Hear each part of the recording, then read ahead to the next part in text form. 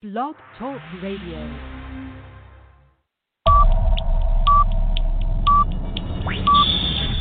10, 9, 8, 7, 6, 5, 4, 3, 2, 1, 0.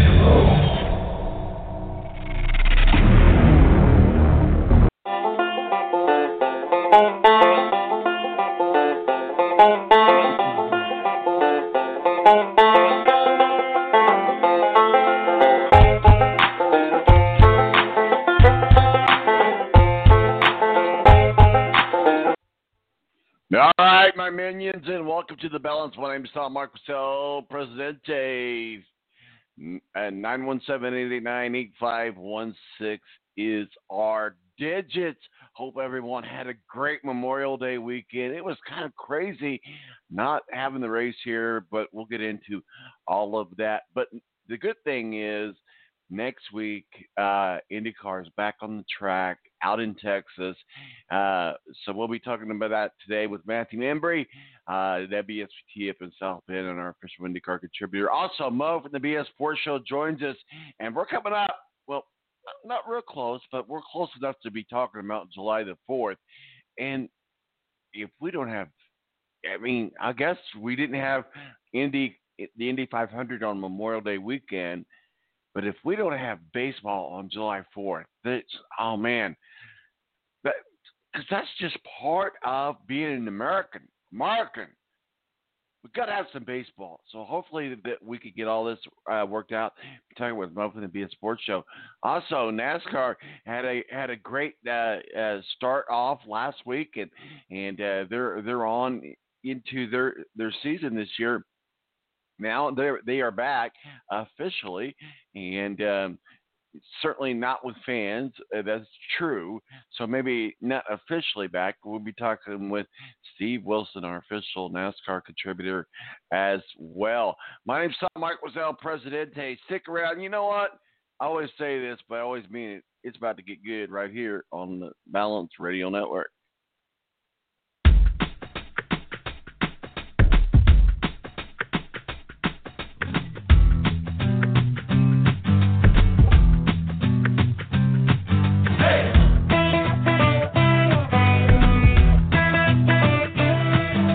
Double wide quick stop, midnight T-top, Jack and her cherry Coke pen.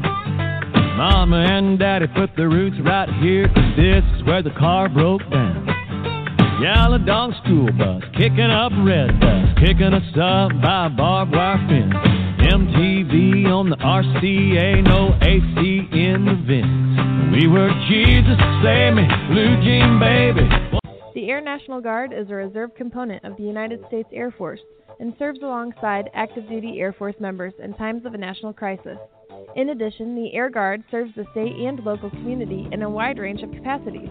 The reason people join the Air Guard is as diverse as our members and includes such reasons as a deep desire to serve their country, money for college, travel, new job skills, and the pride that goes along with belonging to the greatest military organization in the world. I joined because I felt a calling to serve my country, but I didn't want to be far away from my family, so the Indiana Air National Guard was a perfect fit for me. With over 95 different career opportunities to choose from and 100% paid college tuition to any state-funded college, why not give us a call? Call 1-800-841-3103 or visit online at goang.com to find out more. Again, that's 1-800-841-3103. The Air National Guard, guarding America, defending freedom. I can't believe it. I've been playing 4-on-4 with a barbershop quartet. Pass the ball, pass the rock. We're open, just pass the ball.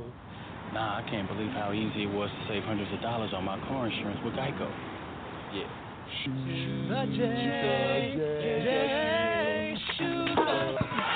Believe it, Geico could save you 15% or more on car insurance.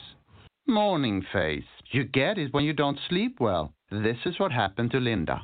Morning, guys. Good morning. Ah, what is that thing? It's me, Linda. Oh, my God, it talks! Right! No, it's me, Linda from HR. It looks hungry! Save the children! Save them! Stay back! I've got mace! Ow, that went in my eyes. Quit moving! It's called beauty sleep for a reason. And there's never been a better time to get some. Get 20% off IKEA Sultan mattresses. IKEA, love your home.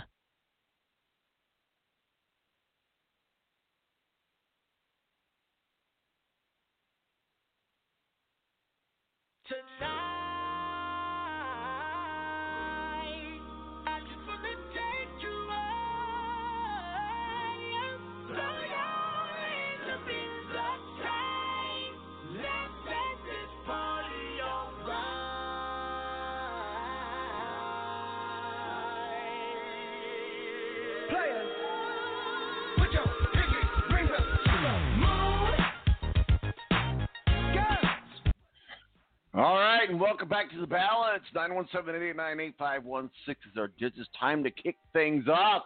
And joining us now is Mo from the BS Sports Show. Mo, how is you, sir? Good, Tom. How are you? Oh, I'm dragging, you know. You ever wake up one of those days and you just like, I don't want to wake up. You know, my dogs wake me up early in the morning, and so, you know, but it's just like, it's kind of like I'm dragging today.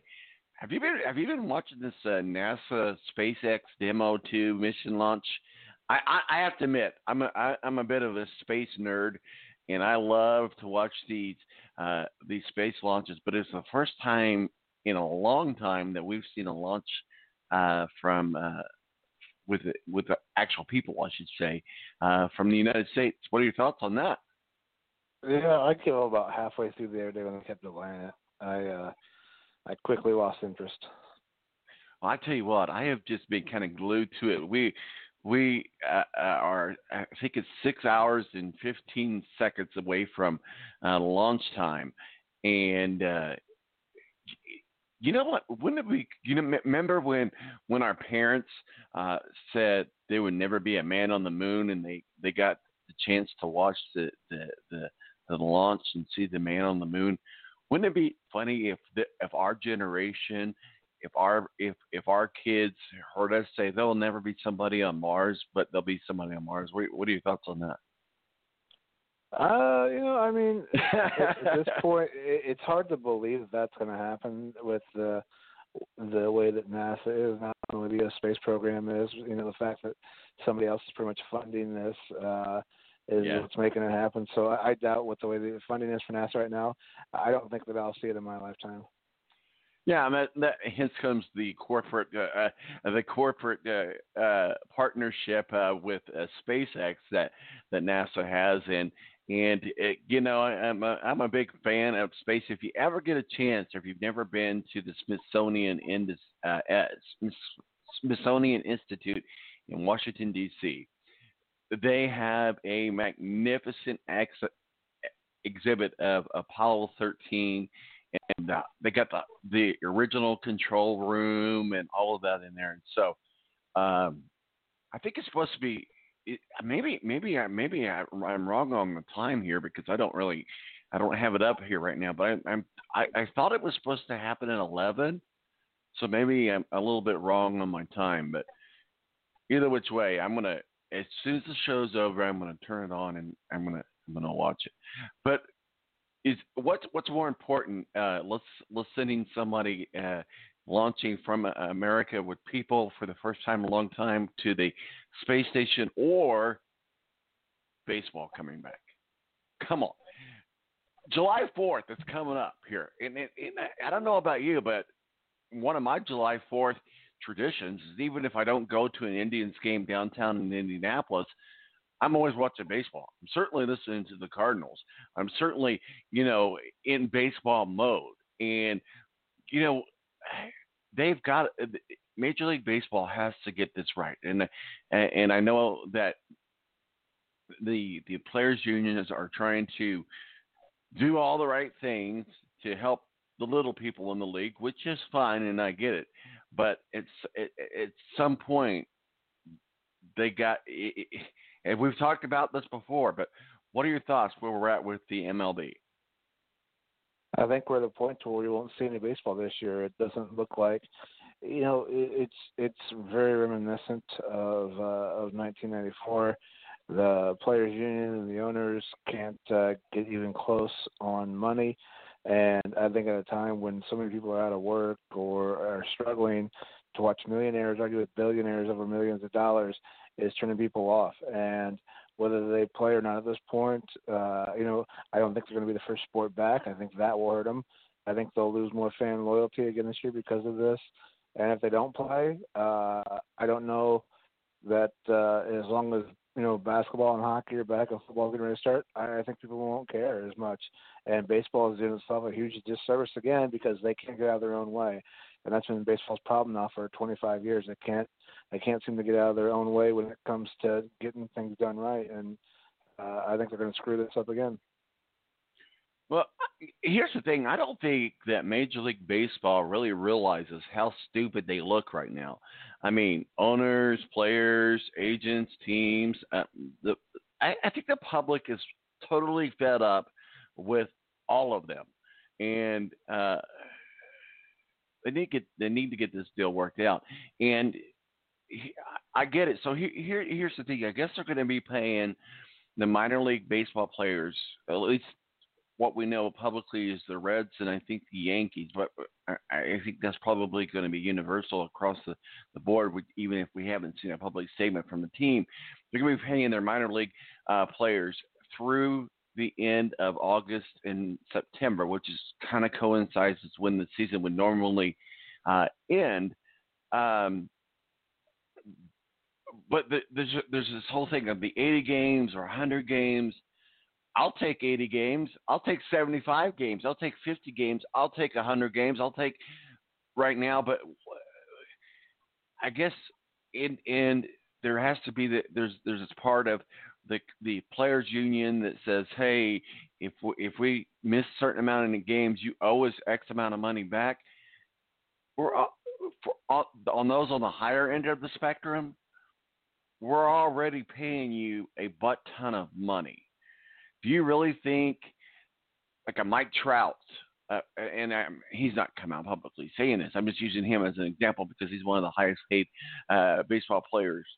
Do you really think that he's going to suffer a huge loss if they go 80 games? I mean, I see both sides of it. I know I get to the players have signed these contracts and they want their money, and you can't play forever. So if you've got a big contract, you want to get paid. The Oakland A's, they stopped paying their minor leaguers starting tomorrow, and and it's not a bunch. They were paying their minor league players $400 a week for most of them. So it's these guys are going to have some risk when they're coming back to play.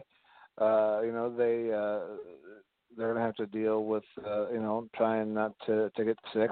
You can't trust what everybody on your team has, does when they're not there with you. So I understand the risk, and I understand when to get paid. And, baseball's put itself in this position with their guaranteed contracts and, and the amount of salaries they've allowed themselves to start to pay these guys. So I don't feel bad for anybody at this point. I'm ready to see baseball. If they don't get their act together, I think they could have hurt themselves worse than they did back during the strike. This basically what this has become. They should already be back on the field by now playing with no fans. So the fact that hockey's got it figured out better, that baseball's got it figured out better, that football's got it figured out better, and even the college sports have almost got it figured out, and they are still at step one. It's just ridiculous and stupid. And, if this thing falls apart, then they deserve everything they get at this point. No, I totally agree, and it's unfortunate because as everybody knows that knows me, I'm a huge baseball fan. Yes, I'm a Cardinal fan, but I'm a huge baseball fan, and there needs to be a drop dead date for a decision on the start of the season. But right now there is none. But in order to have an 82-game season that begins in the first week in July, a spring training needs to begin by somewhere around June 10th. And right now we don't have that on the docket as of yet. And Florida has given the red carpet to all teams, not only baseball but all sports, to come and play. Of course, they're going to do this economically for the state. It works out good, but you know what? If they don't have fans, they don't have fans. But I know teams want to play in their own stadium, but the NBA is going to Walt Disney World, and maybe I don't agree with that because, hey, well, we're going to go play in Disney, and, if you want to bring your family, that's fine, but they can't go into the park because the park is closed. But that's a whole other thing. But they need to get this figured out. Yeah, and it looks like they're not even close to getting it figured out, and I don't think that we're going to see baseball this year. I really don't, and that would be a shame. But hey, at this point, I think that like I said, they're going to drop even further, and where people care about sports. I think baseball is one of those sports that can't afford a misstep like this. And I think they're stepping in it big time. We aren't even to phase one of a plan for baseball to start again, and we've got hockey getting ready to get into their phase 2 already. So it's asinine, it's stupid, and I think that we see no baseball this year. Well, what I've seen and what I've heard, I know you cover the Cubs, and unfortunately you're a Cubs fan, but right. the Cubs are likely to hold their camp at Wrigley Field, or at least at a local college, providing a secondary site for them. I guess presuming that the governor allows that to happen, and I think the mayor, what's her name, Lightfoot, will sign off on that. So. Our team's just going to start having their own spring training at their own stadiums. I don't know about the White Sox. I don't cover the White Sox, but nobody does, right? Right. If you want to know how it's going to be baseball without fans, just watch the White Sox. No, I'm just kidding. But there might be something there. They had talked about the White Sox and the Cubs having some inner city games. What are your thoughts about that with the Cubs and what they're thinking about? All right, at this point, should we have to have spring training though? You know what I mean? We were a few weeks, a month in the spring training at that point, and these guys should be working on their own. Why this hasn't been happening? Do we really need to have a month of spring training on top of this? Again, baseball it can't get out of its own way to make things right. Basketball training camp's not that long. Football training camp's not this long. But baseball, somehow they need 2 months to get ready to play baseball. I don't get it. It doesn't make sense to me, and the decisions of baseball haven't made sense to me for many, many years. We haven't been playing now for a few months, and we're in the middle of spring training. But gosh, we're going to need a couple months to get ready. It's the same reason that Pete Rose is in the Hall of Fame. People make dumb decisions in baseball, and it will continue. I just I still am baffled, and we'll see what happens this week. Maybe all of our questions will be answered this week, but I am still just baffled about what the holdup is. Assuming the sides are close on health and safety protocols, keep that in mind. That's very, very important, because if one member tests positive or has a temperature, you want to be very, very careful about opening up the entire clubhouse, because you expose a lot of people in that, and not just players, but managers, equipment people. You open up a whole bunch of people when you. So that has to be a priority. But with the widespread testing and the financial matters, it just seems like the financial matters seems to be the deciding factor. And I know MLB proposed a tiered system of salary cuts that penalizes the higher cut players more than the lesser paid players. So there has to be that balance. But why are we even having this issue? Because guess what? We'll get back. granted you don't have fans. Granted you're not making money off of ticket sales. Granted the MLB is going to take a huge financial cut. So is everybody else except for maybe the NFL. But come next year, we should have all of this behind us. At least we think. And okay, well, maybe I'm not opposed to paying a little bit more for a ticket price next year. I just don't know what the holdup is here. Why can't we get a deal together? I'm opposed to that. I'm opposed to paying more for tickets at this point in baseball because they're going to raise tickets because they screwed up and couldn't get back on the field the right way. I'm so over this, and baseball evidently can't remember its history, so it's going to be doomed to repeat itself because they really screwed themselves up, in '94. And it took a long time. It took Sammy Sosa and Mark McGwire to get fans to start to come back and get excited again about baseball. And it's been on a decline, fan interest-wise again. And this should pretty much, put the nail in the coffin again. What are they going to do to get it back this time? You don't have a Sammy Sosa, Mark McGwire home run race to get it back. So what are they going to do to get it back? Humongous mess. And I talk to more and more people every day who are struggling, who are out of work, who are tired of seeing these rich people argue with each other about money. So if they want to argue with each other about money and not play baseball this year, at this point, I've to the point to, I watched the Tiger Woods Phil Mickelson golf thing last week and was stoked. And I'm not a huge golf fan, but I was really into it. This baseball could be owning sports right now, but instead they decided to step on their own Johnson and they can't get out of their own way. So I don't know if you can tell by my voice at this point. I'm over it. I'm over baseball.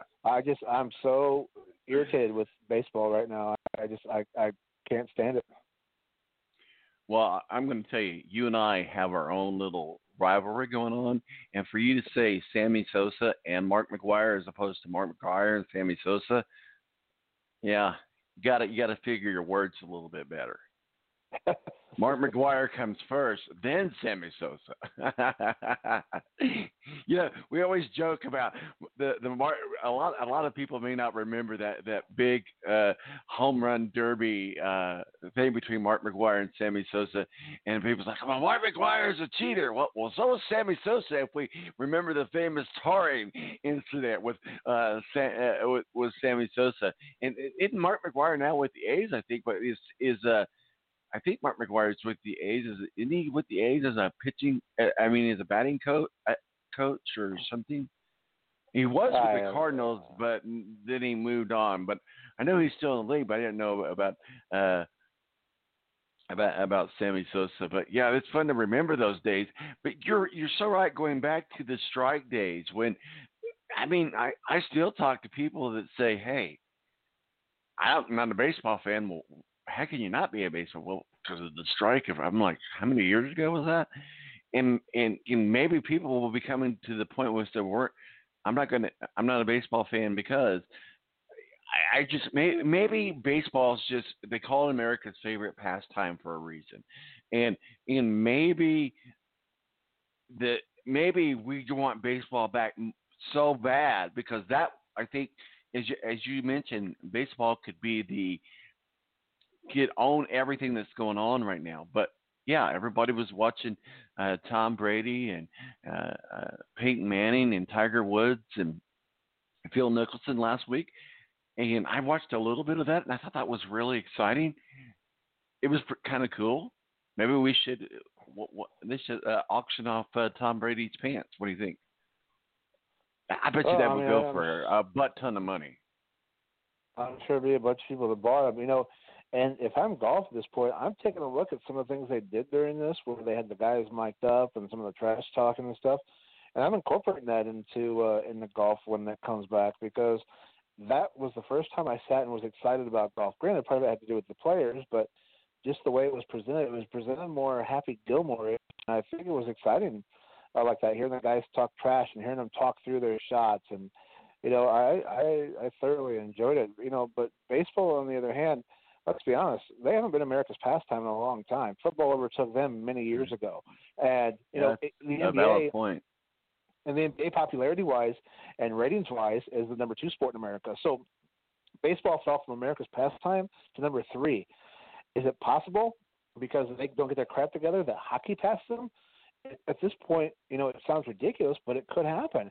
If hockey is going to start back with just the playoffs, which that's the best part of hockey, to watch is when the playoffs start, and a Game 7 in hockey is almost unrivaled when it comes to playoff watching sports, especially on television. So if hockey can get back and they get started with their playoffs and baseball's in play, there's a damn good chance that baseball could fall at number 4 behind hockey, which is something that nobody ever thought would happen. So, I really think baseball's in trouble. Let's be honest. They've been in trouble, fan-wise and fan interest-wise for a while. People of this generation think the game's too slow. It doesn't keep their attention. So I think baseball could be in serious jeopardy, and that's sad to say. I very rarely, so you might want to mark this on your calendar as it happened on this day in history. I very rarely give credit to the Cubs, but the Cubs, at least, I will give them credit. Their players, their organization are kind of like straddling the fence here, like, hey, we're willing to give a little bit, and at least their organization is kind of more outspoken in saying, hey, let's give a little so that we could get a lot later on. And I'll give the Cubs credit for that. Yeah, if at this point, if they don't play at all, I guess they lose a lot more money than the money they're bickering over right now. And again, at the end of the day, this isn't going to break any of these billionaire owners. You know what I mean? So it's granted they've lost money, but they're still going to get paid off their TV contracts. They got to get something on. They got to get something on TV and get it on soon. Will they lose money at the ballpark? Sure.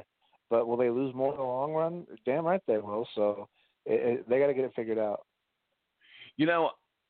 It's been a while since I've been to a Cubs game, but one of my most favorite times, again, giving more credit to the Cubs than I would like to. No, I'm just kidding. I'm just talking smack about the Cubs. But I always like to try to go up to Chicago to see the Cubs and the Cardinals, or down to Cincinnati to see the Cardinals and the Reds. But one of my favorite memories of going to Wrigley Field is not in the field, but on the rooftops. Now I hear they put this big scoreboard up so that can't happen. But what are the thoughts about allowing fans to be up on the rooftops? Because it's such a popular destination, or at least it used to be. You might know more about it than I do these days, but it used to be, man, that was like the premier seat. You almost pay the same amount to get into Wrigley Field as you would to get onto one of those rooftops. That's an option, don't you think? Yeah, at least for the Cubs. At least for the Cubs, anyway. Yeah, the rooftops aren't owned by the Cubs, so I guess the billionaires, people who do own those rooftops, could put fans up there if they wanted to, and I'm sure they will, because there's a lot of revenue made for those rooftop parties and the rooftop seats. So I think everything's an option at this point. I think maybe just getting it back on TV to get the television money at this point, just getting something on, I think is where they're hurting. So, because you look last week at the golf match, it was pouring down rain, and normally the golfers would have played in that, but they weren't going to take that thing off TV. They were going to get every dime that they were owed from TNT and TBS and Turner Sports. So, that's sooner or later, baseball's just got to realize, look, we just got to get a product out there. Again, who's ever first is going to be very, very popular, and people will be very, very thankful to have them on. So this is one of those things where everybody's got a product, and you want to be the first one to market. And baseball could have been that, but I don't think they're going to be at this point. I really think that hockey or basketball will be back first before them. Well, it's unfortunate because you think about the seasons that have been canceled. There's only been one since 1871 that's never had a full season. In 1994, though, we talked about that, was canceled after the players went on strike, and then the 1918 season, I believe, was shortened by World War I. But the World Series was held early in September with, of course, remember Babe Ruth leading the Red Sox past the Cubs in 6 games. I keep going back to the Cubs on this, but in 1904, I think the Giants and the National League refused to play the Boston, which was then, by the way, fun fact, the Boston Pilgrims of the American League in the World Series. They refused to play that. So this is unprecedented time. So if there's no agreement, who do we blame? Do we blame the players? Do we blame the players union? Do we blame everybody? Or do we just say it's just the eye of the beholder? We blame everybody because it takes everybody to have a mess like this. So, we blame everybody. But at this point, I don't think that the players care as much because, they've got guaranteed contracts, and I'm sure there'll be lawsuits filed if there is no pay and no play. There's a collective bargaining agreement. So I doubt that there's language in there for a pandemic, but I'm sure at some point, and it'll probably be the final nail in the coffin, if there's not a season, then we start seeing lawsuits against baseball and against the owners. That'll probably be enough for everybody to say a big FU to baseball. So I don't think baseball realizes what slippery slope they're on at this point because I think they still believe that they're America's pastime, but they haven't been for a long time. So I think some people who run baseball and some of the owners are delusional at this point, and I think that that they're going to not get out of their own way at all. And I really honestly believe at this point there is going to be no baseball unless somebody gets their head out of their butts. Well, we're going to find out this week. They're supposed to meet this week. I think it's Wednesday, but I'm not totally sure on the date and time. But right now, the more guaranteed thing is we're going to have a SpaceX launch today more than we're going to have baseball. Let's let's talk a little bit about the NFL, and I know we're on the clock here, so we'll have to make this quick. But I mean, the NFL seems to have it figured out. Ed's not going to be able to join us today, but the NFL seems to have everything figured out. So is the NFL coming back the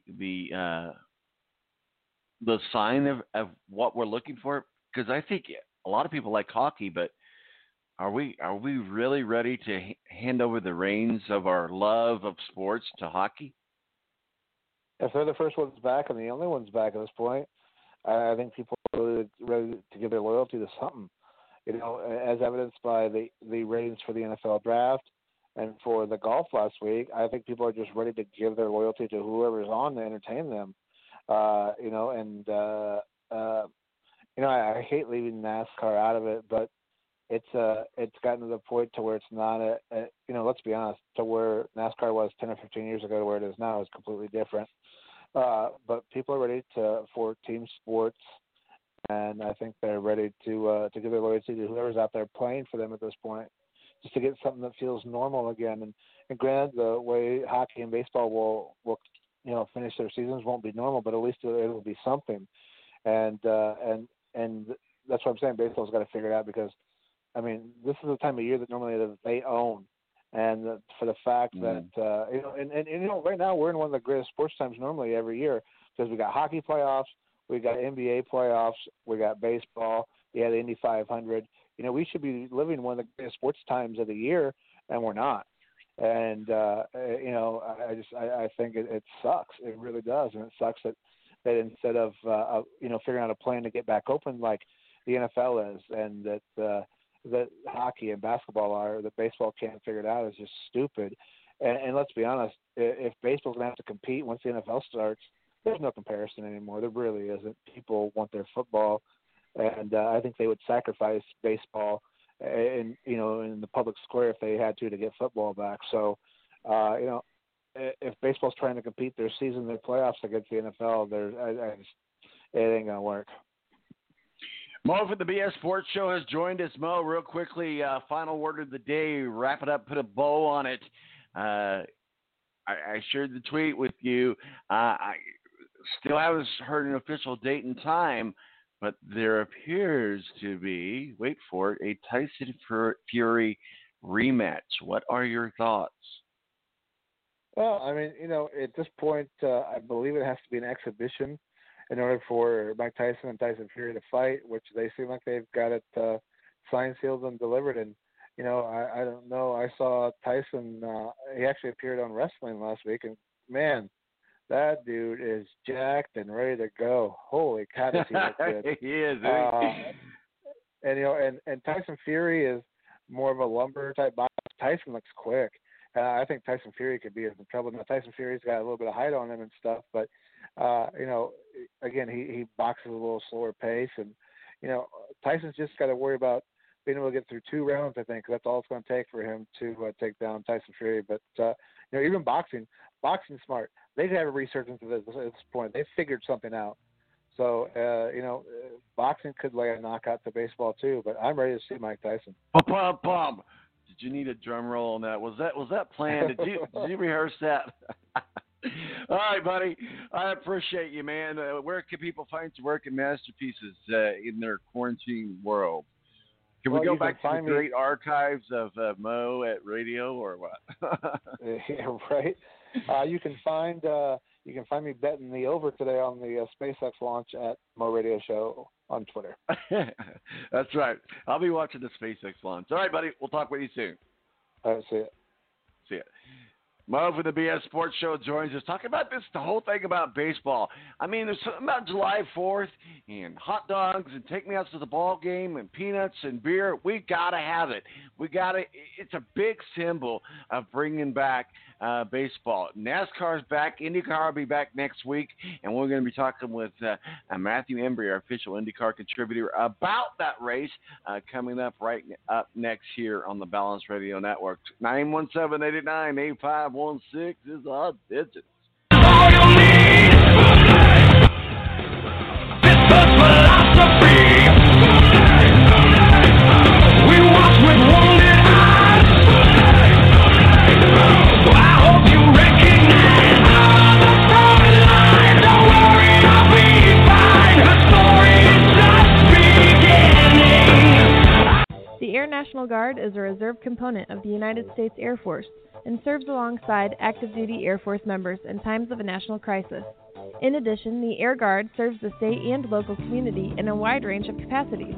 The reason people join the Air Guard is as diverse as our members and includes such reasons as a deep desire to serve their country, money for college, travel, new job skills, and the pride that goes along with belonging to the greatest military organization in the world. I joined because I felt a calling to serve my country, but I didn't want to be far away from my family, so the Indiana Air National Guard was a perfect fit for me. With over 95 different career opportunities to choose from and 100% paid college tuition to any state-funded college, why not give us a call? Call 1-800-841-3103 or visit online at goang.com to find out more. Again, that's 1-800-841-3103. The Air National Guard, guarding America, defending freedom. I can't believe it. I've been playing 4-on-4 with a barbershop quartet. Pass the ball, pass the rock. We're open, just pass the ball. Nah, I can't believe how easy it was to save hundreds of dollars on my car insurance with Geico. Yeah.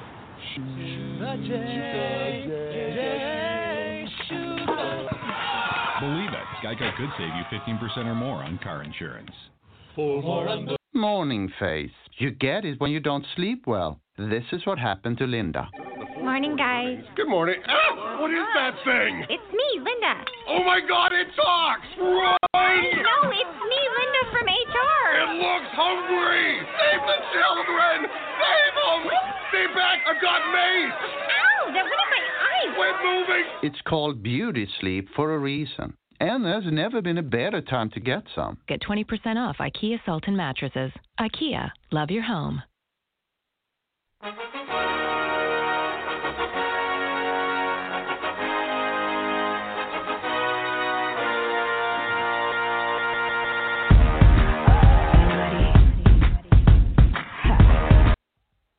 All right, and welcome back to the Balance. 917-889-8516 is our digits. Thank you to Mo from the BS Sports Show joining us and talking with us just about this baseball. MLB has to come back. Joining us now, though, is Matthew Embury, WSVT, our official IndyCar contributor. Matthew, how are you, sir?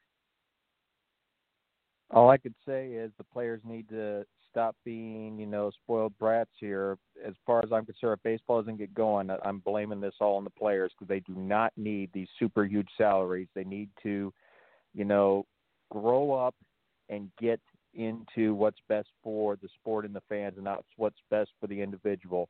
That's what got us into this mess. Fortunately, I think the accident of Max Scherzer says it all right now. These players are thinking of themselves and not what's best for the game of baseball. Well, and here's the thing. We always, and I totally am in agreement with you. I'm not disagreeing with you, but the problem that a lot of people think is what we think about. And again, I'm not picking on Mike Trout, because Mike Trout isn't necessarily one of these outspoken people that says, hey, I'm just using him as an example because he's one of the highest paid players in the MLB. The thing is that the players union that a lot of people don't know or think about, the players union is represents the entire players, and that includes minor leagues. So basically minor league players are going to be paid through like August and September. So the problem that this happens with having the shorted season and a lot of this stuff they're having issues with, not so much because of the richer people in the league getting paid, is the people that are getting the minimum league or less. And if you're in the minor leagues, I mean, a lot of people think, well, you're in the minors, you're going to get to the big game. Maybe not. I mean, Indianapolis Indians is a perfect example. I love the Indians. I love going down there. I love the stadium. I know South Bend has their minor league team. It's great to go to the ballpark. It's great to watch it. But they're not getting these big salaries. They're not getting this big money. I mean, if you're on the low end of the spectrum, you're only getting, $50,000, $60,000 a year, which, is okay. It's good money to make, especially to play the game that you love. But that's kind of where they're saying with the players union, the people that are going to suffer by us going with the agreement of the pay cuts and that sort of stuff. So that's where that's at. So I don't know, but that's exactly what. But yeah, you're right. They've got to figure this out. And I don't know that I blame. I mean, I guess as I just asked Mo, who is to blame here? Is it the players' union because they're trying to stick up? And believe me, I'm another topic for another day. I'm not a union guy. I think unions are way more problematic than anything. But that's neither here nor there. But what they're doing is they're trying to stick up for the little guy in this particular situation. At least that's what they're saying. Do you buy that? Do you buy that argument? Absolutely not. The NHL said this the same season when they canceled the season, and when it happened, nothing changed. So they can say that all they want. They're just thinking of themselves, and I think the one that I think is going to get the most blame has got to be is Max Scherzer at this point, since he's the leader of the union at this point. Well, we're lots more to talk about that. I sure hope on the 4th of July I'm going to be watching some live baseball. I hope it's a tradition of mine to either be downtown with the Indianapolis Indians and or watch my St. Louis Cardinals. So that's a big tradition of mine on July 4th. So hopefully that's able to count. But the good thing about it is NASCAR's been on track over the last week, and we're going to get ready to get into some IndyCar talk. But I think NASCAR, weird, no fans, weird social distancing, a little bit weird looking feel, but I kind of feel like that they did it all right. But I guess maybe going back to the baseball topic, people don't feel like sports are back because, well, not to discount NASCAR. I love NASCAR, but a lot of Americans associate baseball with sports than they do NASCAR with sports. But I think NASCAR did a fantastic job of bringing their sport back. Well, so far so good right now, but the way they keep trying to hustle more people into the situation makes me a little bit nervous. I hope I'm wrong on that, but they're trying to bring the entire crew and all that in, and that's just going to encourage more fans to get in, and that puts everyone at risk again. So I think we're getting a little bit too hyped up about this, and I think that could be a big mistake because I think, unfortunately, some people still think that this is not real. This is all that stuff, and the numbers don't lie. I mean, there's a situation still that this is still looming out there, so we can't get right back to status quo fingers. I think that would be too much and put everything in danger and put us back to square one. So I think you got to take it as it is and keep going with it. But NASCAR is doing a decent job on it right now. They just need to be careful and not go crazy like, say, the UFC did when they did face-to-face interviews without masks after the fights and bouts and all that stuff right from the word go. Yeah, I mean, obviously got to take this seriously, and there's certainly, Clayton Anderson, country music singer from Indiana, had gotten the coronavirus, and he thought everything was good, and all he did was go to a card game with some buddies, and one of his buddies somehow was one of those non-symptomatic, didn't have the symptoms, and he ended up getting it and testing positive for it. So you got to be careful about letting your guard down because they do say that there's a new wave of it coming, a second wave. Maybe not as bad, but there is a second wave of it coming. But IndyCar decided, hey, we're going to move forward. We saw some kind of, make us nervous information from IndyCar and the Indianapolis 500 that they've got an October date out there just in case because they don't want to run the Indianapolis 500 without fans. So all that was kind of hurtful to hear. Do you think that there's a real possibility that we'll be moving the Indy 500 back to October? Well, if they're trying to run it without fans, they might as well cancel at this point because that is not going to happen until 2021. Absolutely. You can't be greedy with this situation. You just got to take it as it is. And I know that's hard for people to understand, but it's either we do it this way or we don't do it at all. And I'd say right now doing it this way is the best option we have right now instead of just throwing it up and just grabbing it and tossing it in the garbage can. Well, we know one thing, that there won't be fans next week in Texas for the Genesis 300 in Texas. But what are your thoughts about IndyCar getting back on the track? In Texas is a good track. It's fast. It's fast. It's fast. Well, I don't know if it's going to be too big of a thing without fans because usually the place seems like it was like 3/4 to a half empty even when there were fans there. So I don't think it should be too negative of a view based on that. But it'll be very interesting to see how things go, and things are going to follow like what they did with the virtual race. I think it's going to be back to status quo, and I think you'll see the big teams like Penske, Ganassi, and Andretti at the forefront of things, and the other teams will struggle to be competitive. So when we get a fast track like that, do you think that the teams have to prepare? I guess what I'm asking is, do you think the team, the cars and stuff? Do you think how do I word this? Do you think fans have an impact of the track condition? I don't think so.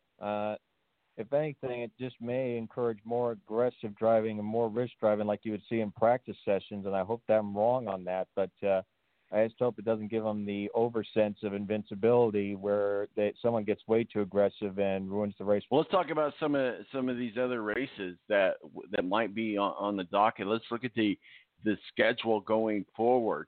We talked about that they put out the possibility. They at least just put the date out there this week that there might be something open in October for the Indianapolis 500 so that they can have it with fans. And you're right. If they can't have it without fans, then if they have it without fans, they might as well just cancel it, which would be devastating for so many people. But let's look at some of these other races, like the Grand Prix. I know it's getting the Detroit race is getting some attention, but the Grand Prix. So here's here of Indianapolis, I should say, the Grand Prix of Indianapolis. It's going to be run on Brickyard weekend. Now, I was talking with Steve Wilson, who will be on the show here in a few minutes, but I was talking with him on the phone the other night, and he said right now there's not going to be any fans. So if that happens, that's going to be a big blow to. But I always thought that if the Grand Prix could run the race with fans with NASCAR, that would be a huge thing. But it sounds like right now, based on our media credentials and this and that and the other, right now limited media are available, and it may be without fans. So where are we at with all of this with IndyCar? Again, I'd say until we're talking vaccine and stuff like that, I'd say the earliest we could be running fan races could be 2021. And I hate saying that, but again, just to be safe side for everybody, I think that's the only sane way to do it right now is wait until 2021, go through the race you can get in for 2020, look at the situation for 2021, and then see what the situation is with this situation with the issues with this virus, and if it does cool down, then I think you can reopen the possibility of bringing fans back to the track. But again, I think it's just too early to even be thinking about that at this point because there's still a danger out there, and for all these people, I think there's a couple of people on Racer that keep saying it's a hoax. Well, it's not a hoax. I don't think they make up a story of 102 people having died from this issue that we're dealing with right now. I'll tell you what, it's crazy times. But when I was talking to Steve this week earlier, he was telling me, I was just like, hey, I've got my Florida Georgia Line tickets, and don't mess with my Florida Georgia Line. That's like my favorite band. But if they're not going to have fans in the race, they're not going to have the concert. So I'm just hoping. I'm hoping and praying, Matt, that we can get all this on track. What do you think we're going to get? You think we're going to be able to have fans at the IMS in July 4th weekend? 30 days is still too tight. I highly doubt that, and I don't think it would change if it was August or October. I still think that the earliest possibility of getting spectators back in the stands is probably going to be in 2021. Wow. That's going to be – so what we were talking about this I know it's not popular, but again, safety first so we don't lose 2021 in this situation. Just because we don't have it for a few months doesn't mean we put the future at extreme risk by letting this linger and linger and linger to the point where we can't have fans in 2021 either. So you're saying maybe just have races without fans just to be on the safe side? So we can reopen that possibility because if we try to do it too soon, then, we cheat ourselves out of possibly next year and having the same situation and we're back to square one. So I don't see what the point is trying to hustle it in when the danger is still out there.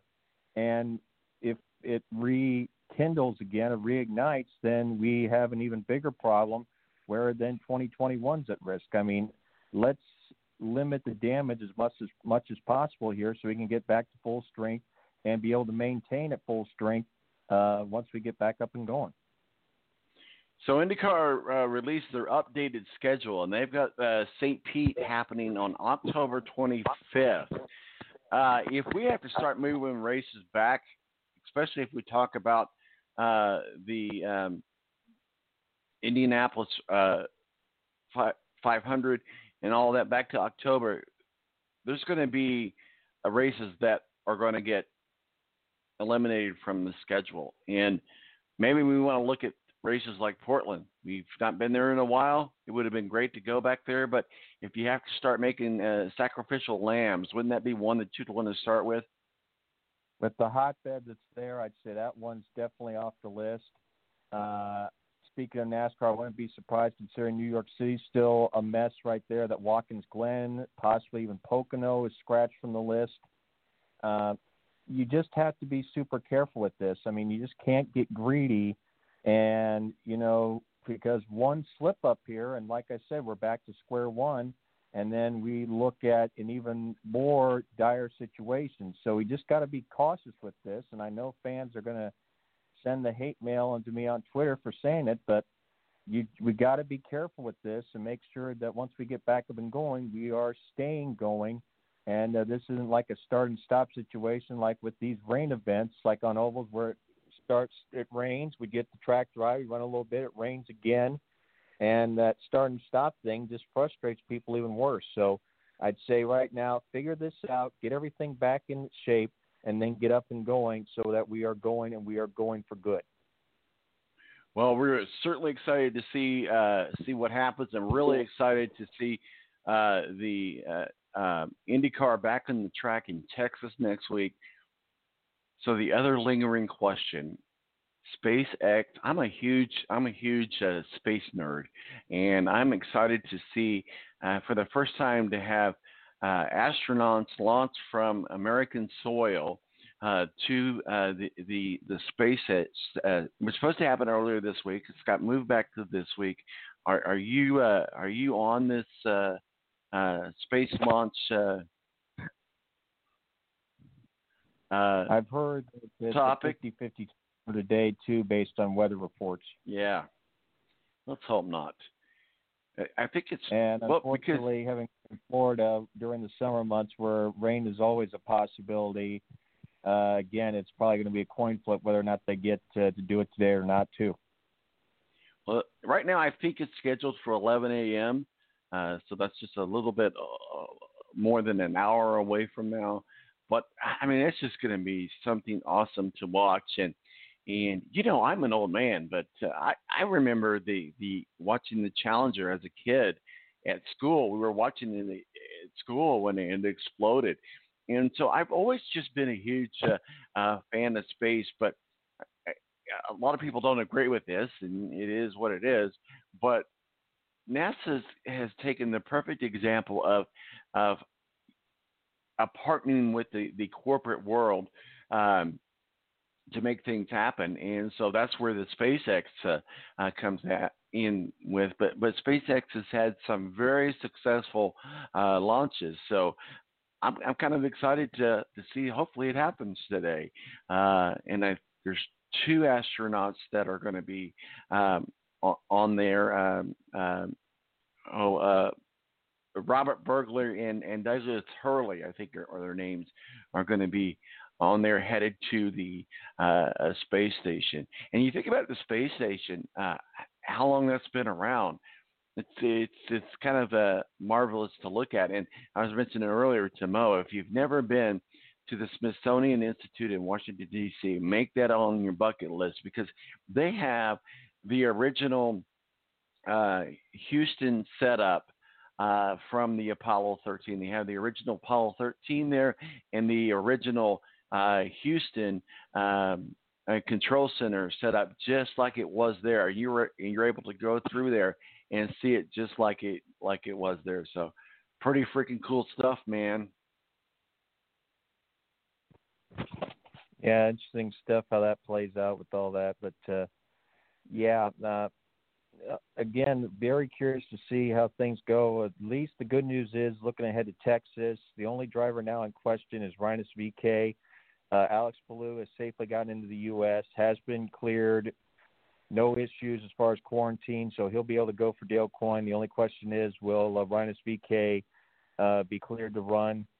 And if he's not, then you look at possibilities as far as who could replace him. And I think the biggest names for ECR to consider, since Connor Daly is going to be in the Carlin car for Texas, they may even refer back to the guy that they released at the end of last year, and Spencer Pigot as a possibility, if not J.R. Hildebrand.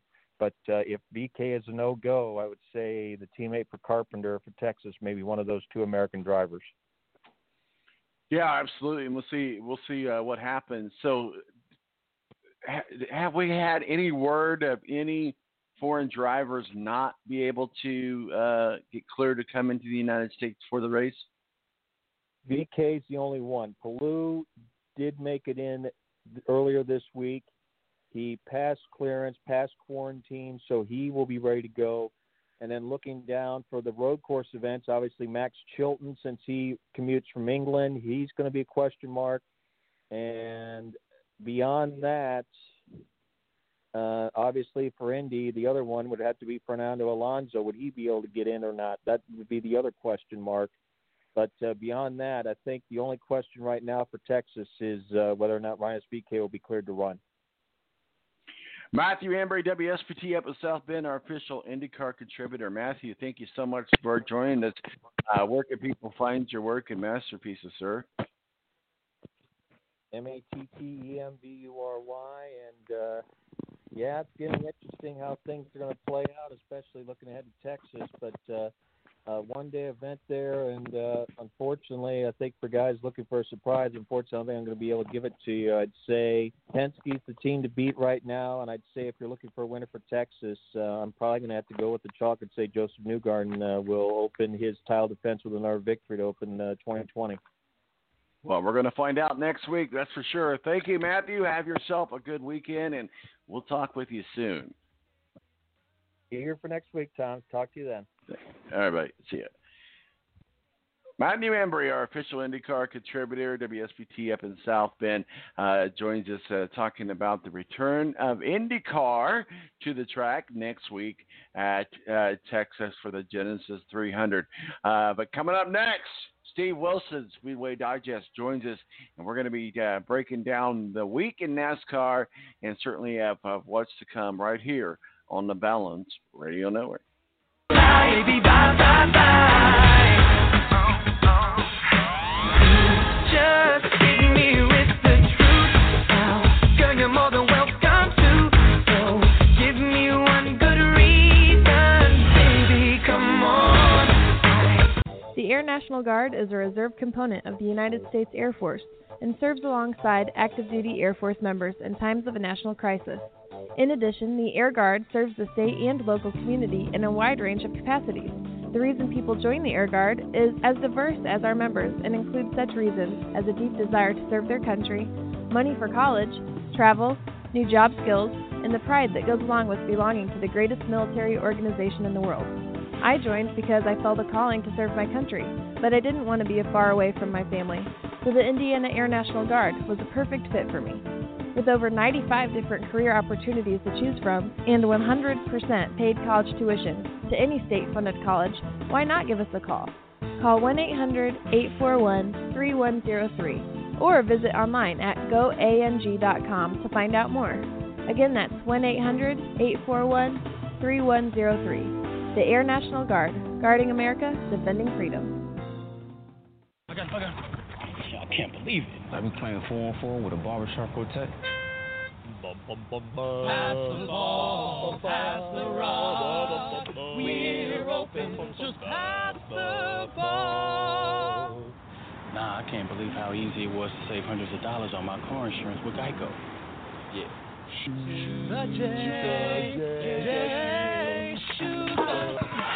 Believe it, Geico could save you 15% or more on car insurance. Morning face. You get it when you don't sleep well. This is what happened to Linda. Morning, guys. Good morning. Ah, what is that thing? It's me, Linda. Oh my God, it talks! Run! No, it's me, Linda from HR. It looks hungry! Save the children! Save them! Stay back! I've got mace! Ow, that went in my eyes. Quit moving! It's called beauty sleep for a reason. And there's never been a better time to get some. Get 20% off IKEA Sultan mattresses. IKEA, love your home.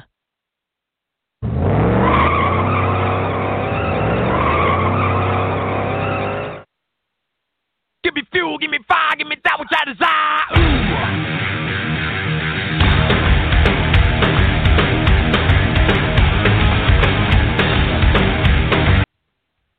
All right, welcome back to The Balance.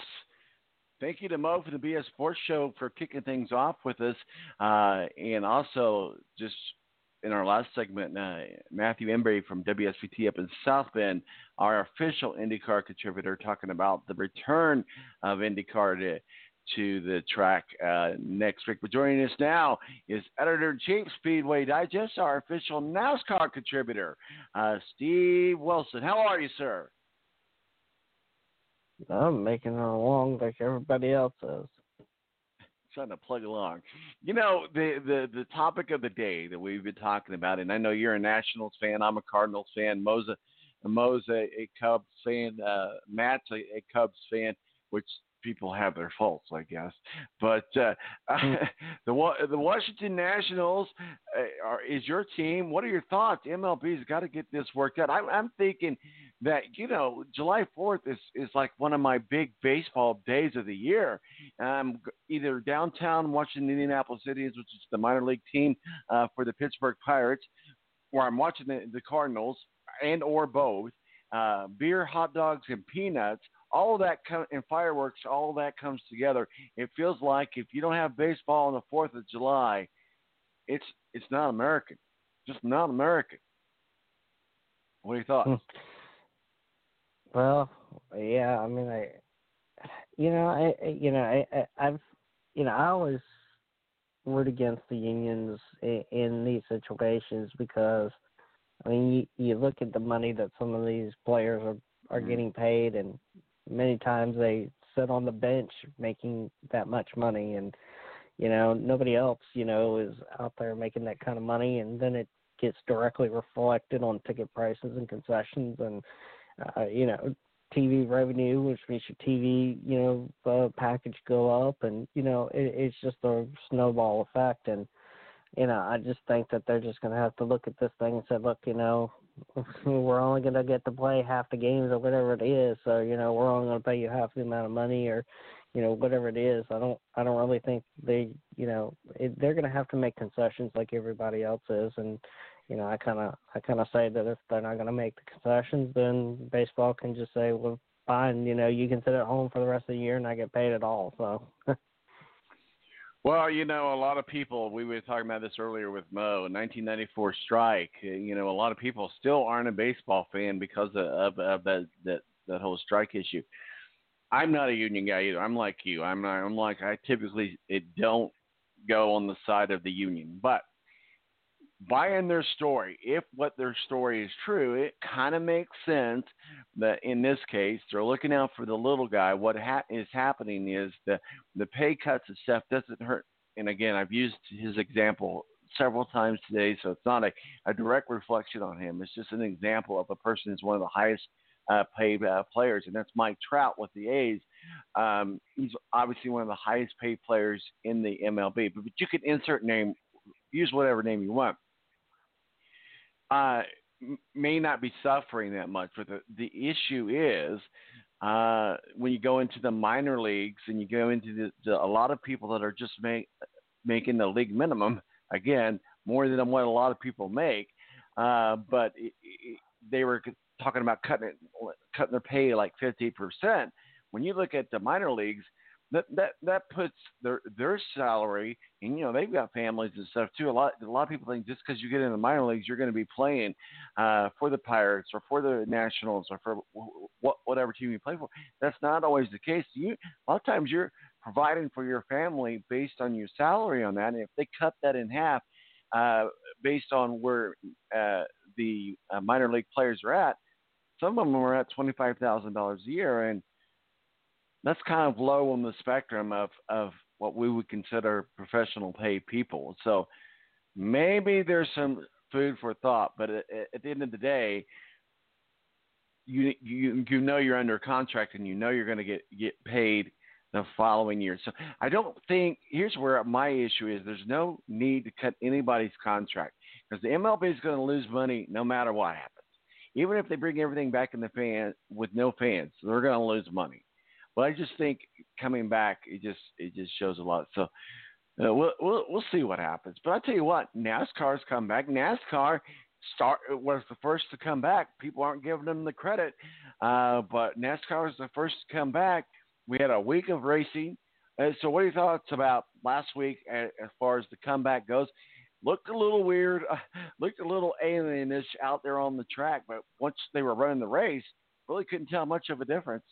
On the track, I should say. Put it that way. But yeah, it's weird in the retrospect of watching these events play out with nobody in the fans, and they were talking to Kevin Harvick just the other night on his win at Darlington last week, and how drivers feed off the energy of the fans that are in the stands, and just him winning the race and getting out the car, and there really wasn't that energy there. So I think you're seeing that across all the drivers, and the fact that it's playing out in that way. But if that's the way we got to get this thing going, that's the way we got to get this thing going. And when NASCAR committing to run to a full season, they can't continue to sit on their hands and wait until July or August or September or whenever this thing is finally under control to a point where they can put fans in the stands, even if on a limited basis. So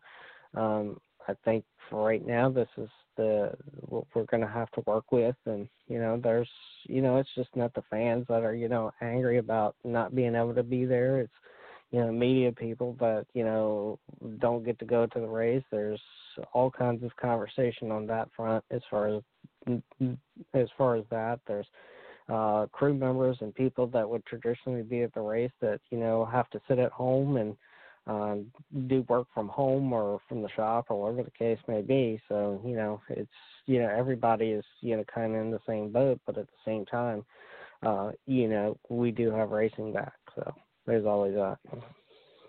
Well, Brad Keselowski won the Coca-Cola 600 in overtime. Kind of a big win for him, and fitting that he was in the red, white, and blue car of the day. What are your thoughts on the Coca-Cola 600? To recap on that, and obviously with BK had it his way, in the Coca-Cola 600. Well, let me just say this at the beginning: is that every year we go through the same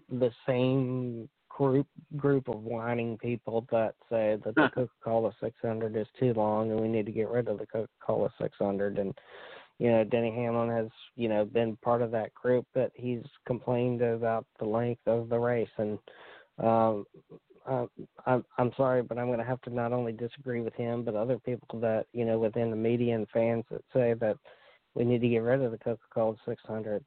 It's a crown jewel event. You might as well, if you're going to get rid of the Coca-Cola 600, then we need to start getting rid of every 500-mile race out there. And Daytona 500, the Southern 500, Texas, 2 races at Texas that are 500 miles, and the Talladega, and the list goes on and on and on. So, if you're going to complain about the Coca-Cola 600 because it's 100 miles longer than other races out there, then you need to be complaining about all the 500-mile races out there that take almost 4 hours to run. So, I think that their anger is misplaced in the fact that they are running a race that takes 45, 50 minutes longer than some of these other events. And, it's 100 miles longer. So I just don't see it. I just don't see their thinking into getting rid of the Coca-Cola 600. I think it has a place in the sport that, there are 3 crown jewels in this sport, and, for somebody to go out there and compete and win in any of the 3 of those crown jewels really does still mean something. And maybe there's a small group of people that want to whine about it, but, I just think that they just need to look at the overall picture and just not, focus their attention on just one event. I think if they're going to complain, they need to complain about all the events as a whole, and just not single their anger out on one event just because it's 100 miles longer and it takes 45, 50 minutes longer to run than some other events like Daytona 500 and Southern 500. Yeah, absolutely. But I have to admit, old men like me have a hard time staying awake when they run these night races. That's my only complaint, Or maybe it's the beer that keeps me from staying awake. I'm just kidding. But Brad Keselowski also, though, another good thing happened with him this week. He got the draw for the start at Bristol. That's the next race we got on the docket. What are your thoughts? Well, Brad, going out there winning the Coca-Cola 600 is an accomplishment all in itself. Ford hasn't won that event since the early 2000s. I mean, they went about 14, 16 years or something like that in between their last win when Mark Martin did it for Roush Racing. So, I think,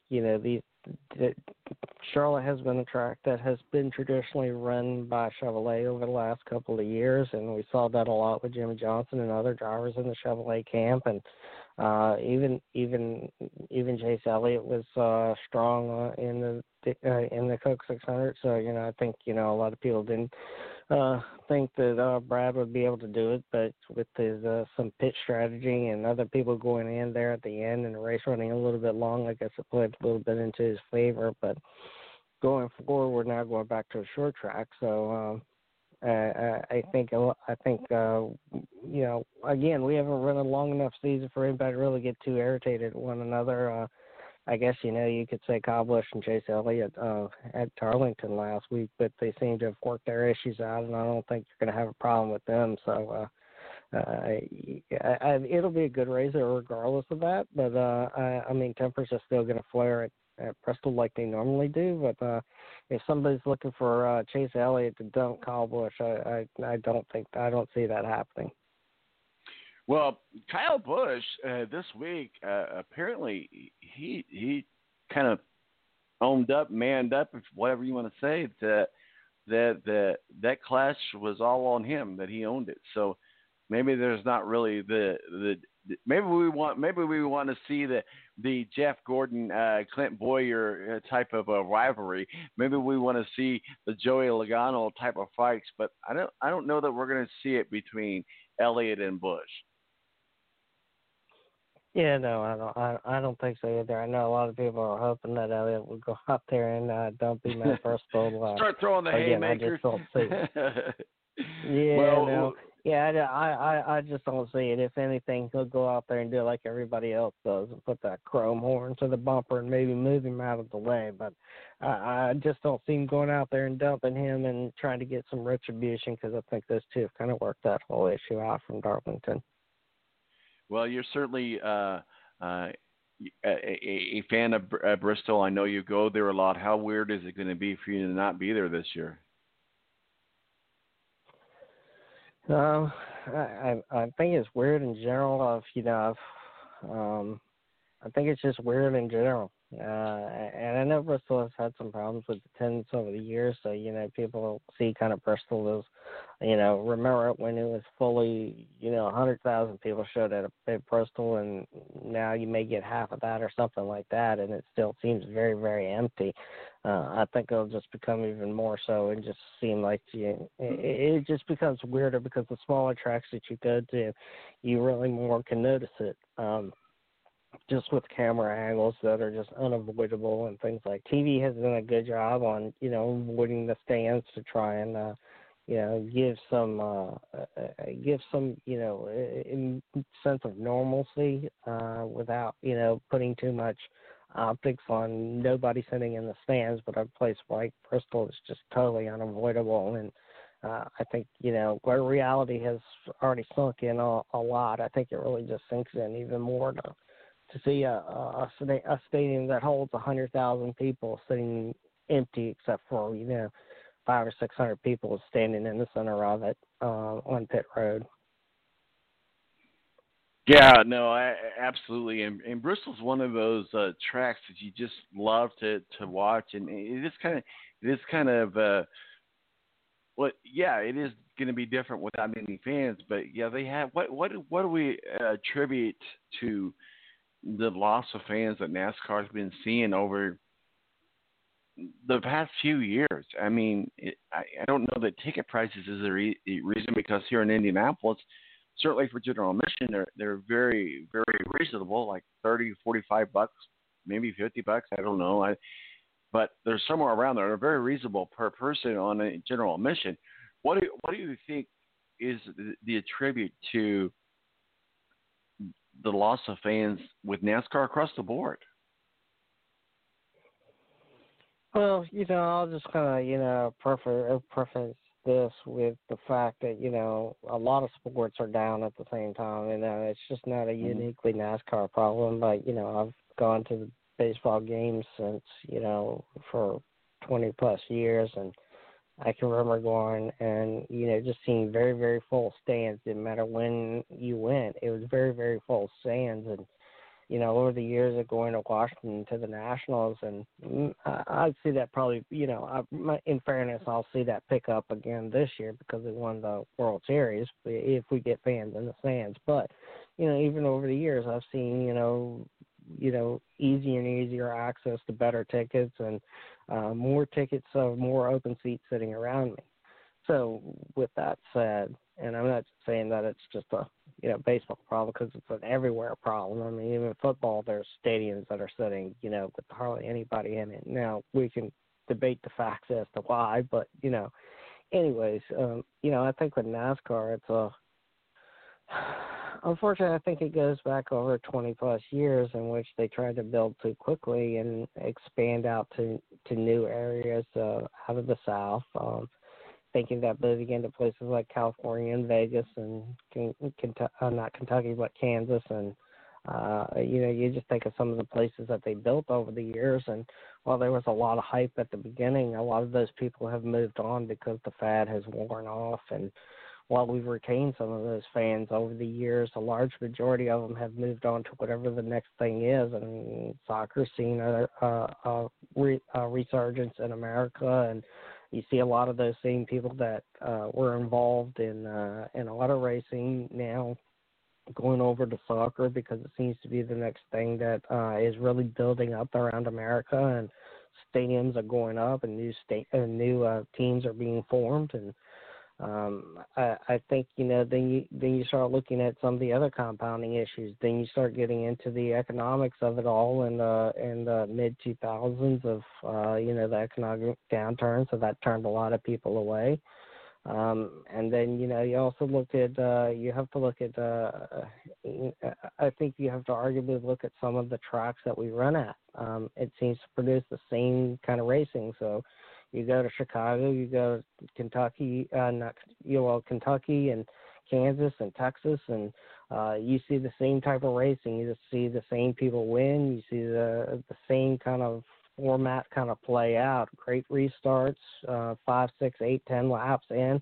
A lot of single file racing, and nobody's passing anybody for the lead, and nobody's really passing anybody in the field. So I think fans kind of see that, and they have to just pick and say, well, I used to go to 5 races a year, but if I'm going to see the same racing at 4 out of 5, well, I'm going to cut that down to 1. And I think there's a lot of compounding issues, and NASCAR is trying to work on that with the new car that will hopefully do away with some of that aero advantage, dirty air, the wake that these cars run. But at the same time, we're unfortunately, because of the COVID-19, we're kind of stuck with what we have at least for another, year or so because of that. So I don't know if a new car generally will bring fans back, and I think it's going to be a road ahead that NASCAR is, trying to work on to bring some of those fans back, and reaching out to some of those fans that have stuck around, through all these years. And I think it's going to take a combination effect, but I think it's really been a combination of a lot of different things that we've seen in the late 2000s and early 2000s of a really just boom of NASCAR. And I think some of that can also be attributed to the fact of what Winston did to really support the series, to market the series, to reach out to new fans and bring new fans into the fold. And we've just not had a strong enough series partner in, Sprint and Nextel. They did a lot of great things while they were here, but they could just never match the marketing power of RJ Reynolds and, the way that they reached out to fans. So, again, there's an attributing factor in a lot of different things in the space, one necessarily thing over the other. I just think there's just been a lot of compounding buildup over the last 20-plus years that has led us to the path that we are today. And maybe it's a better path that we're on anyways, because I don't know even today if we could support, all those fans. I think that, we have to right-size this ship too, and NASCAR and the teams and tracks and everybody needs to figure out what best works for them. How do we service not only the fans that are here today, but the fans that have been with us for a while, but also try and bring some new fans at the same time, that it doesn't become so overwhelming and everybody gets a good experience, because I don't think anybody wants to sit at Richmond ever again in 7 hours of traffic to get in and out of the race. And I use that as an example because when they sold out over about 110,000 people, 7 hours worth of traffic, 7 hours worth of traffic was the normal to get in and out there. So I think we're all trying to right size this thing to where everybody has a good experience, and the track and teams and everybody can service them, so that they do have that good experience, instead of trying to become too overwhelmed with, we need to put 100,000 people at Richmond, or we need to put 100,000 people at Bristol, or we need 100 and whatever odd number of thousand people that they have at Texas today in the stands, or seats that are available out there. So I think, it's a right sizing, and I think we just need to find the right balance between, the fans that are there today and find new fans for tomorrow and create those stories and create those memories. No, absolutely. I very rarely go political on this show, but your governor, and meaning Virginia, I know you live in Virginia, Governor Northam, it's kind of been like one of those. He's been one of those governors in the news that maybe have been a little bit more apprehensive about opening things up. But he did say, hey, Martinsville can go, other races can go without spectators. That Martinsville race is a huge economic impact to the state of Virginia. But without fans, does it have the same impact? I think it's sad that, we've spent a year marketing this first night race at Martinsville, and the only fans that are going to get to see it are the ones on TV. So I think that's sad. Understandably, I know that putting 50,000 people into Martinsville right now, even today, is going to be hard pressed, and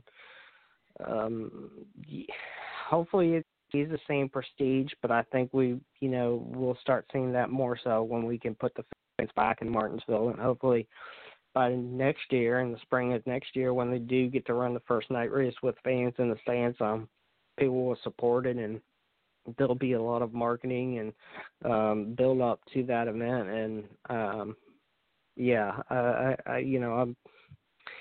the state has been locked down for long enough, and we've had to deal with continuing to stay locked down while others are opening back up, and maybe this is a step in the right direction.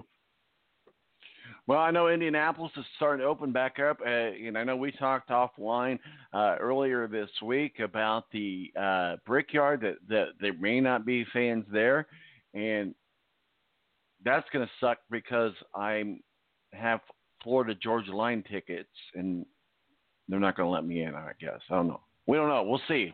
Haven't not got an official notice from the Indianapolis Motor Speedway on that, so we'll see what happens. But Steve Wilson, editor-in-chief of Speedway Digest, joins us. Steve, another big thing happening today on the space. Well, I'm a space nerd. I've talked about this in other segments, but I am a space nerd. So it looks like they've pushed it back to 3 o'clock for the first in a long time, many years, that there's been a launch, a NASA launch with actual astronauts. We've got 2 astronauts that are going to be making that trip to the space station. 3 o'clock today is when it's supposed to happen, with a 50% chance of rain. Are you following this at all? I mean, am I the only nerd left in the world? No, I think a lot of people are interested into it. I mean, here in Virginia, we have NASA Langley, who's been testing, not the SpaceX, but have been testing NASA's own capsule to return man back to the moon and potentially to Mars and beyond. So, we have a lot of invested here in the state of Virginia with NASA Langley. going all the way back to the Apollo program and other programs, the Space Shuttle and beyond. So, we'll it's always interesting when we can finally use our own American-made equipment to send our people back into space. Yeah, absolutely. And I mean, I know it's futuristic, but a lot of people thought it was futuristic back when John F. Kennedy said there's gonna be a man on the moon. Everybody thought they were going to be crazy. Maybe our generation is going to be the generation that says there's going to be somebody on Mars. So it will be interesting, that's for sure. So I'm going to be eyes glued. Hopefully, we've got a 50-50 shot right now. They said 50% chance of rain.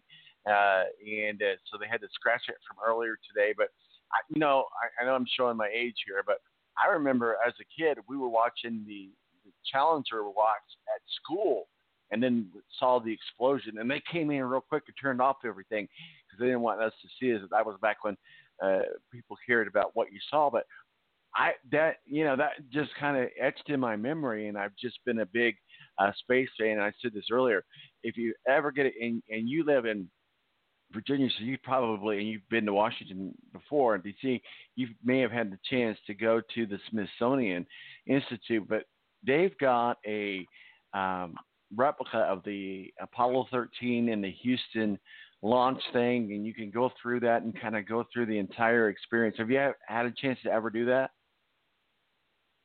Yeah, I've been to the Air and Space Museum that they have up there. It's really neat. Yeah, it is so cool. And to kind of go through that whole exhibit, and you kind of like when you get to hear all those sounds and everything just like it happened, then it kind of makes you feel like you were there. So pretty cool. Steve Wilson, Speedway Digest. Where can people find your work at Masterpieces, sir? Y'all can follow us on Twitter at Speedway Digest, Facebook.com/Speedway Digest, and SpeedwayDigest.com. All right, buddy. We're good. We're going to get through this. We're going to get some fans back in the stand soon. I promise. Okay. All right, buddy. Care. We'll talk to you. We'll see you. Dave Wilson, Speedway Digest, our official NASCAR contributor, jumping on and talking with us a little bit about NASCAR, bringing it back. MLB, we got to get it back. It's kind of been the topic of the day. MLB's got to come back. It's just got to happen. They are totally looking like puke on their face, and thank you also to Matthew Embury. We're still at 90 minutes. We dabbled in the 2-hour mark last week, but right now we're still at 90 minutes. So make sure you download the podcast on all your favorite downloads. My name's Tom Marquis, El Presidente. Don't drink and drive, but it ain't cool. I'm out of here. Deuces.